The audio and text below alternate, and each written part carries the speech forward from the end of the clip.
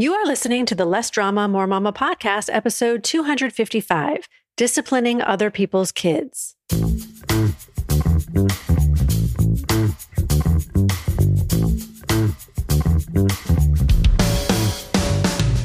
This is Less Drama, More Mama, the podcast for moms who want to feel calm, in control, and confident about how to handle anything life throws their way.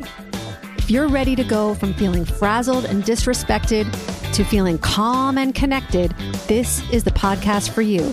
I'm your host, Pam Howard. Hi, Mama. Welcome to the show. Today, I'm talking about disciplining other people's kids, when and how to do it, and when and how not to do it too. I've had lots of experience disciplining other people's kids in my role as clinician in an adolescent day treatment program, as a religious school teacher, a camp counselor, and a school counselor. But when it comes to disciplining other people's kids in my role as Marissa and Dahlia's mom, it feels a bit tricky because I don't want my behavior to impact their friendships in a negative way. I also know that when I let fear of upsetting someone else get in my way of doing what I think is appropriate, I feel really unsettled. So there are three main things I think are important to focus on when it comes to dealing with other people's kids. The first is knowing your values. When you're clear on your values, you're less likely to question your decisions and more likely to feel good about how you handle different situations with other people's kids. A lot of my clients come to me with a vague idea of what their values are, or they think they should have certain values but feel guilty because they don't. And so we do a deep dive to really identify what matters most to them and why. I also give them some different parenting scenarios where two or more values conflict with each other and they have to decide what they'd do. So the second thing to focus on is being proactive.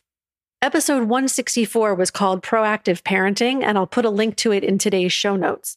Proactive parenting is predicting different scenarios that could arise and deciding how you'll handle them if they do.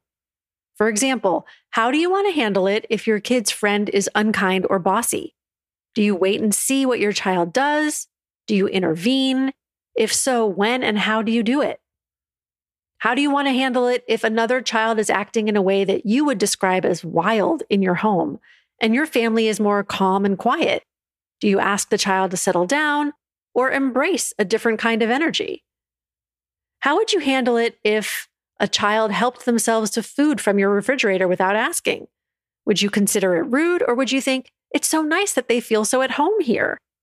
When you're proactive, you might talk to the other child's parents before a sleepover to communicate about house rules and expectations.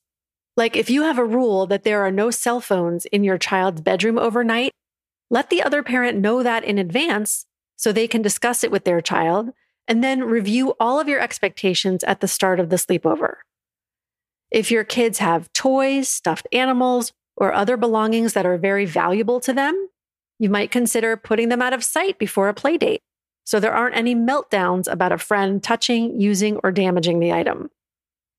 Remember that all behavior is fueled by emotion. Kids can act impulsively when they're excited, anxious, frustrated, or insecure. And when their three core emotional needs of connection, control, and competence aren't satisfied, they can act out in an effort to get those needs met. I'll link to the episodes on the three core emotional needs in today's show notes too.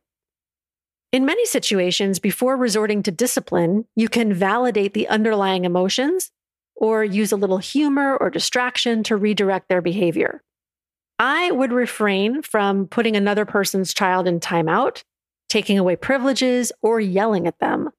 Discipline is about teaching kids, not punishing them.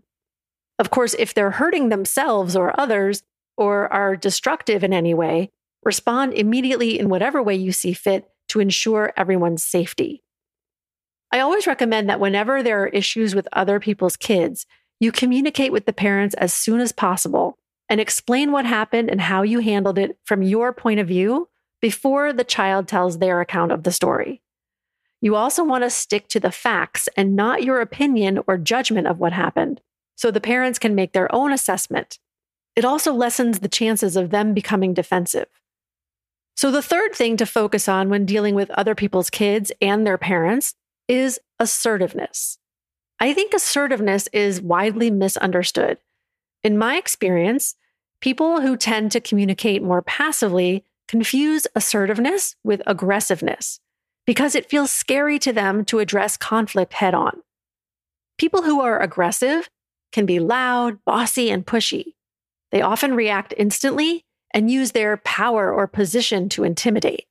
Whereas assertive people know how to communicate directly and honestly while maintaining respect for themselves and the others involved. To illustrate the difference, imagine you're hosting a birthday party for 6-year-olds at your home with the other parents present, and you overhear a child using profanity.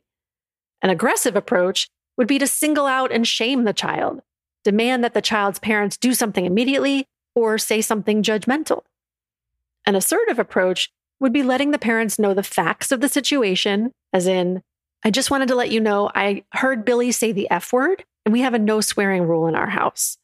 And then let them handle it with Billy the way they see fit. If assertiveness wasn't modeled for you growing up, you're not alone. But don't worry, it's a style of communication and a skill that can definitely be learned, and I help my clients with it all the time.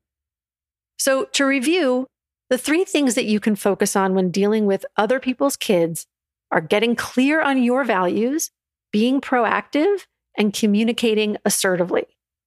The bottom line is that there will probably be times when you need to set boundaries with other people's kids.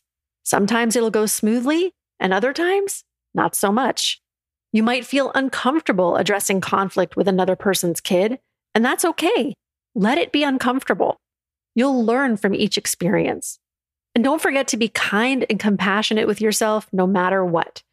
It'll help you be more kind and compassionate with other parents if and when they feel the need to discipline your kid too. I'd love to hear your take on this. Have you ever disciplined other people's kids? And how did it go? Leave a comment in today's show notes at lessdramamoremama.com/255, and I'll talk to you again next week. Bye-bye. If you enjoy listening to this podcast and you're ready to feel calmer, more confident, and more at peace in your family and life, I invite you to sign up for a free consultation with me to learn about how my coaching can help you achieve the exact life you want. You'll take the concepts and tools I share in the podcast and apply them to your own life. And as your coach, I'll be there to support you every step of the way. Go to lessdramamoremama.com/mini and sign up now.